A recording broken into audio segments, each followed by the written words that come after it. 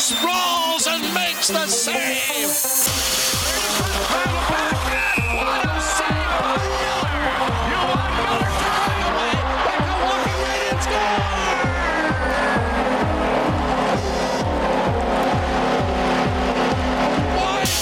Becca, top shelf where Mama hides the cookies. Got it in front, the shot, it scores.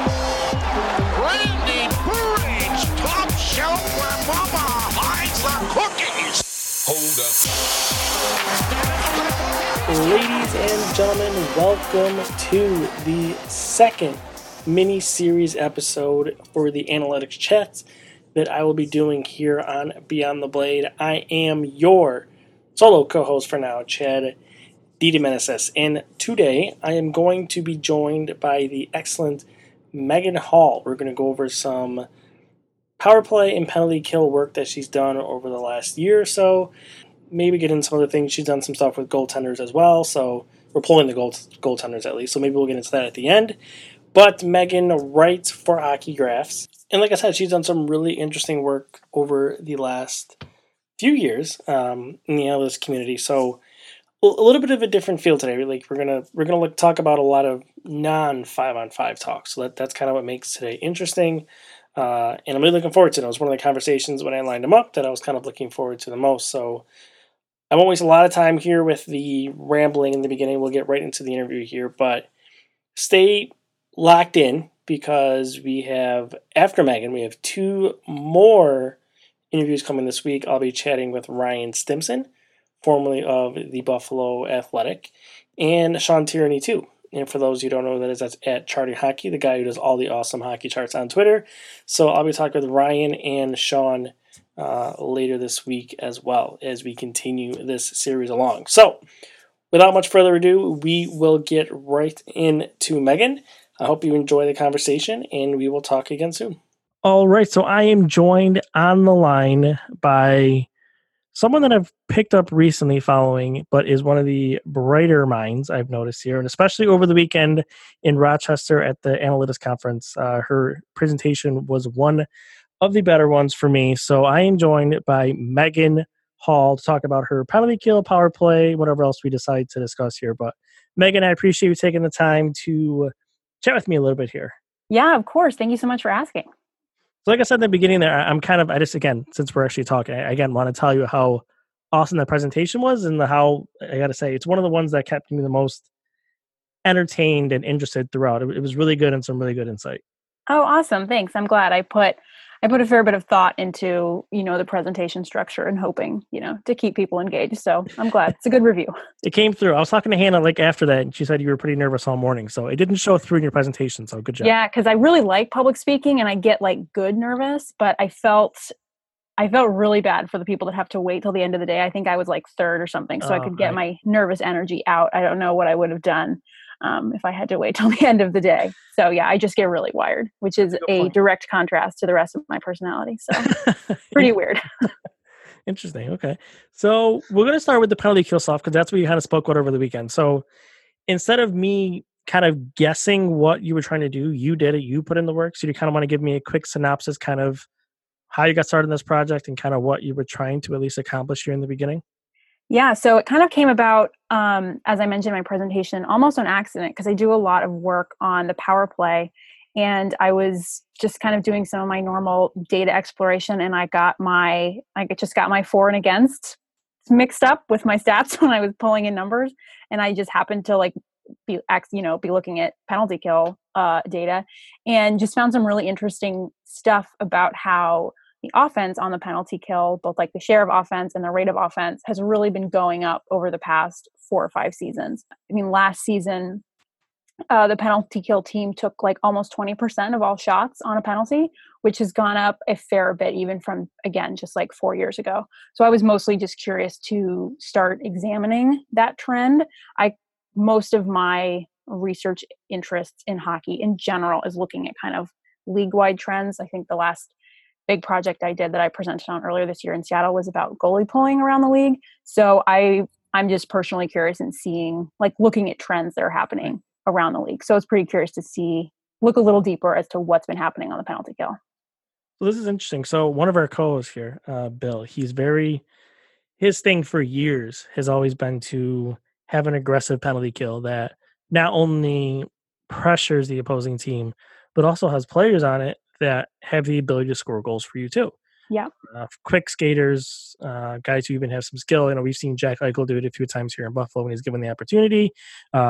Bill has, banged the table numerous times when he's been a free agent or for trade to go get Michael Grabner, because that seems like his special on the penalty kill to do those kind of things. Yeah. But it's super interesting kind of going through this, how, you have it, your shots and shot attempts, for over the last 3 years here of all trending up for the penalty killers. It's super interesting that it looks like you said, the league is kind of trending towards that more aggressive style than kind of just sitting back in that box and letting the goaltenders kind of do all the work. Yeah. And it's funny because also, if you look at the other side, I can't stray from the power play for too long. The four forward power plays have been becoming so much more popular over the past 4 seasons. Like, it's gone from like 50% of all power play time to like almost 75% just in 4 years.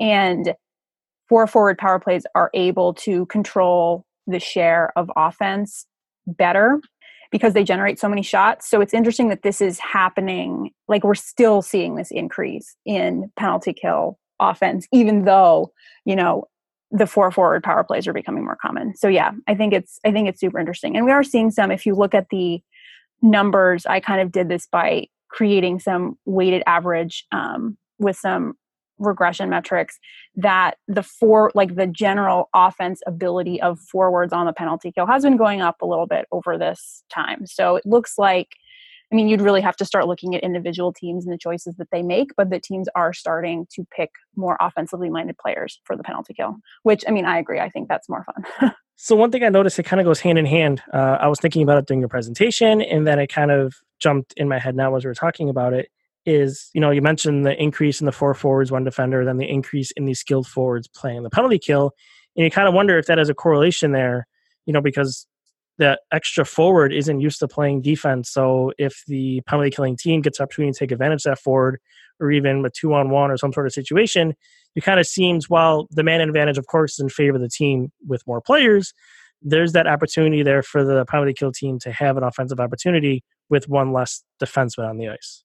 Yeah, definitely. And that was one of the things that I also looked at when I did this data, because I guess I just updated some work that Matt Cain had done a few years ago. He used to be a public analyst and now works for the Devils, about penalty kill aggressiveness, which is basically just using the zone entry data we have to measure how often a penalty kill team is, attempting to enter their offensive zone. And I was able to find that this metric, it is higher for penalty kills that are playing against a power play unit with 4 forwards. So yeah, it does check out. It makes sense, right? You have, there are fewer defensemen, so you might be able to get, there is a higher rate of controlled entries for teams that are playing against 4 forwards.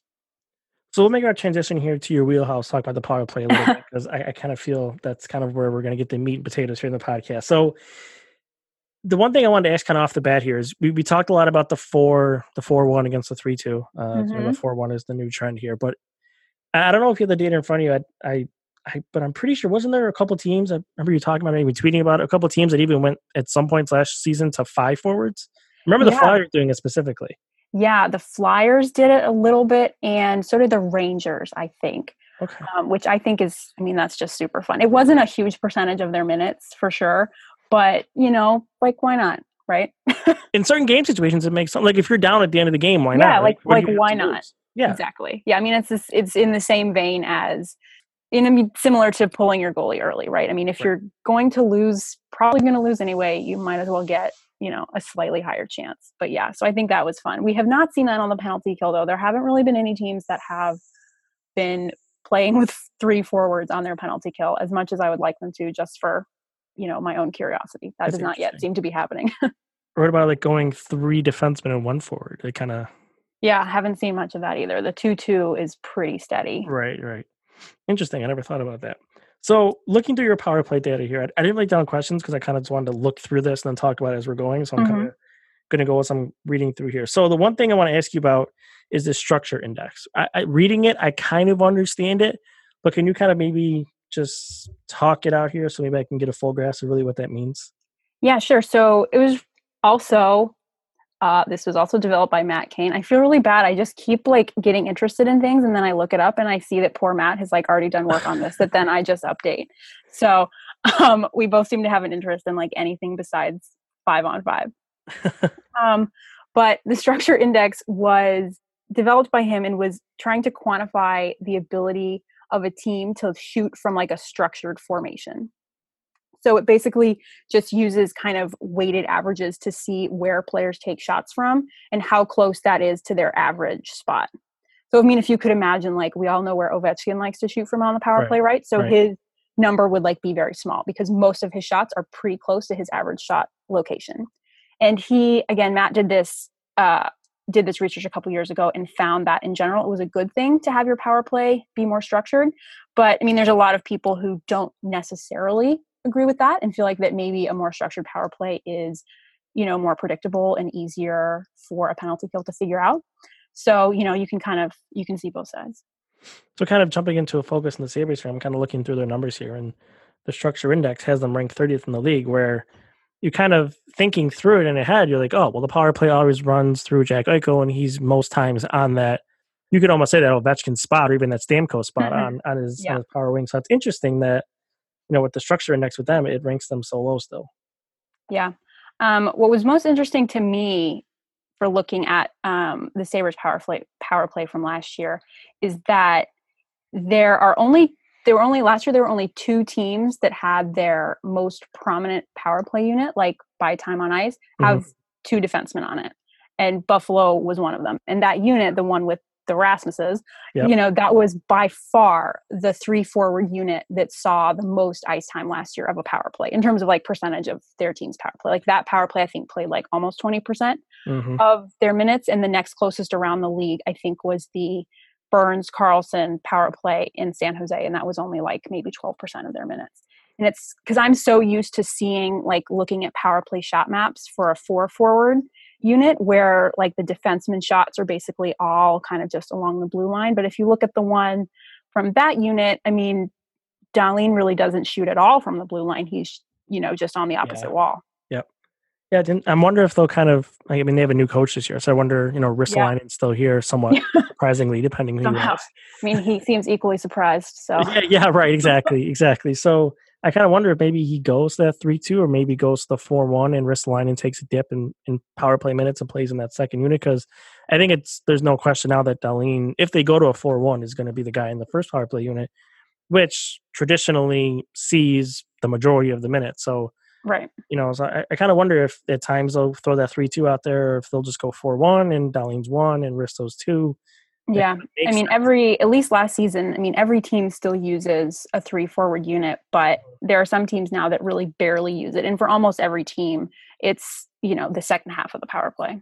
Right. And I think if Victor Olofsson does end up making the team, he has that ridiculous shot. Especially, I would imagine he'd be in the first unit and he'd take Ristolainen's spot and he'd play on the wall and that works somehow. Yeah, exactly. When that's why it's so team specific. I don't think you can be broad enough to say that, every power play should always have 4 forwards and 1 defenseman, because it's, different teams play with different types of structures and certain players have, defined abilities that is going to make that work. So yeah, I'll be curious to see what that looks like. So getting back to the Sabres numbers a little bit from last year. So they were second in this is going to sound weird. They were second in seconds per shot last year. So that's interesting. But everything else kind of middle of the pack, low. The shooting percentage thing doesn't surprise me, because part of that I think is Eichel with his. There's so many times he's over there, and I think just he can really improve on that. For a guy who's talked about improving his scoring output this season, that he wants to do that, I think that's kind of the spot where he can do it, because there's so many times he gets on that one-timer side and then just can't hit, misses the net, goes wide, comes around. So I think that's the area for him to really improve.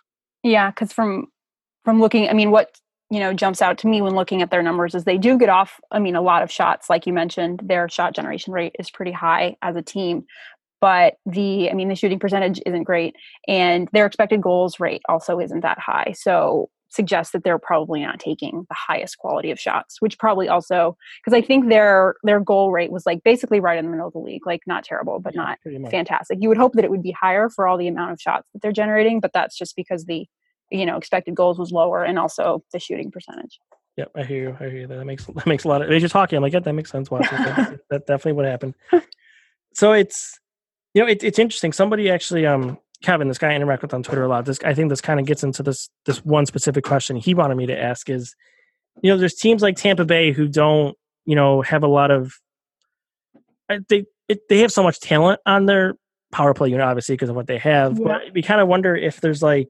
Even with the Sabres, there wasn't a lot of like cross ice passing. And I wonder I was kind of curious, and so is he, if there's anything like in your data you can track in regards to that, where teams are more successful if they're passing more cross ice instead of kind of like going around the outside. Yeah, that's a good question. I don't personally have any, quantifiable power play data about that. But other people have found that in general, a railroad pass, right? Any pass that crosses the center line, right, like makes it harder for the goalie to track, right? And the expected, that affects the expected goals. You have a higher chance of that next shot being a goal. So I feel decently confident without numbers at my disposal to say that, that's probably a good thing. Anytime you're forcing the goalie to move, you're generally doing a good thing. Right. Yeah, and that makes sense. And again, it kind of our thinking when we talked about it back and forth is, like I mentioned, Olofsson. So if Eichel's going to be whipping the puck cross ice for those one-timers like you did, in the 5-6 games together where Olofsson was up last year, you kind of wonder if that's going to improve their expected goal output and even result in more goals. That's kind of where we're going with that line of thinking. Yeah. That's like my list of, things that I want to look at is very long, but being able to track some of this passing, is up on the list. And hopefully, eventually some of this mythical player tracking data that we might have, could help out with that. But as for right now, it's just all manual tracking. So the last question I kind of asked you in the power play here is, you're into this power play stuff, you in the numbers and the data. What do you think for a team specifically? Maybe it can be one or even two things. Is what a team should focus on? Is it as many shots as possible? Is it focusing on accuracy? Is it focusing on shot quality? Is there something in your mind that you think a team should really, really focus on when they have the man advantage? That's a good question. High levels of shot generation never really hurt, right?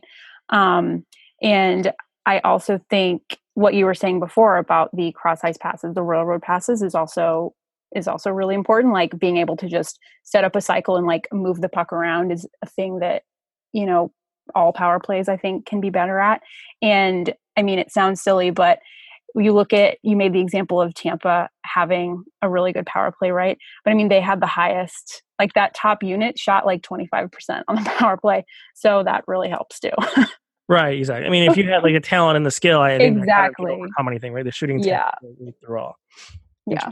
Interesting. Okay. I guess here's the last question to kind of touch on one of the things you talked about last year with Seattle, to kind of give a little more, I guess, credit and bump for somebody who's not looking for it. The goaltending data. So yeah. I'll ask you one quick question. You're a head coach of an NHL team. You're down by a goal. Are you in favor of pulling the goalie as early as possible, or are you one of those people that kind of wait till later in the game, or does it depend on the situation? So in general, I am in favor of pulling the goalie sooner than probably would be average. The league average is like very slowly creeping up. I think last season, on average, when teams were down by one goal, they were pulling with 1:45. Because the numbers do support the numbers support the fact that you should pull the goalie sooner, because your goal generation rate does go up significantly when you're playing 6 versus 5. Right. But it's a hard thing that's a hard thing to communicate often to the team level, because you have like coaches who don't want to lose by a lot of goals, right? Like empty net goals always look bad. Yep. Like the players on the ice don't want the minus, obviously. And one thing I think that doesn't get talked enough about when you're discussing pulling the goalie really early is that you probably don't want your third and fourth line out there with an empty net, right? I mean, everyone can say like, oh, you should pull your goalie with 3 or 4 minutes, but like your first and second lines can't really be out there for 3 or 4 minutes, right?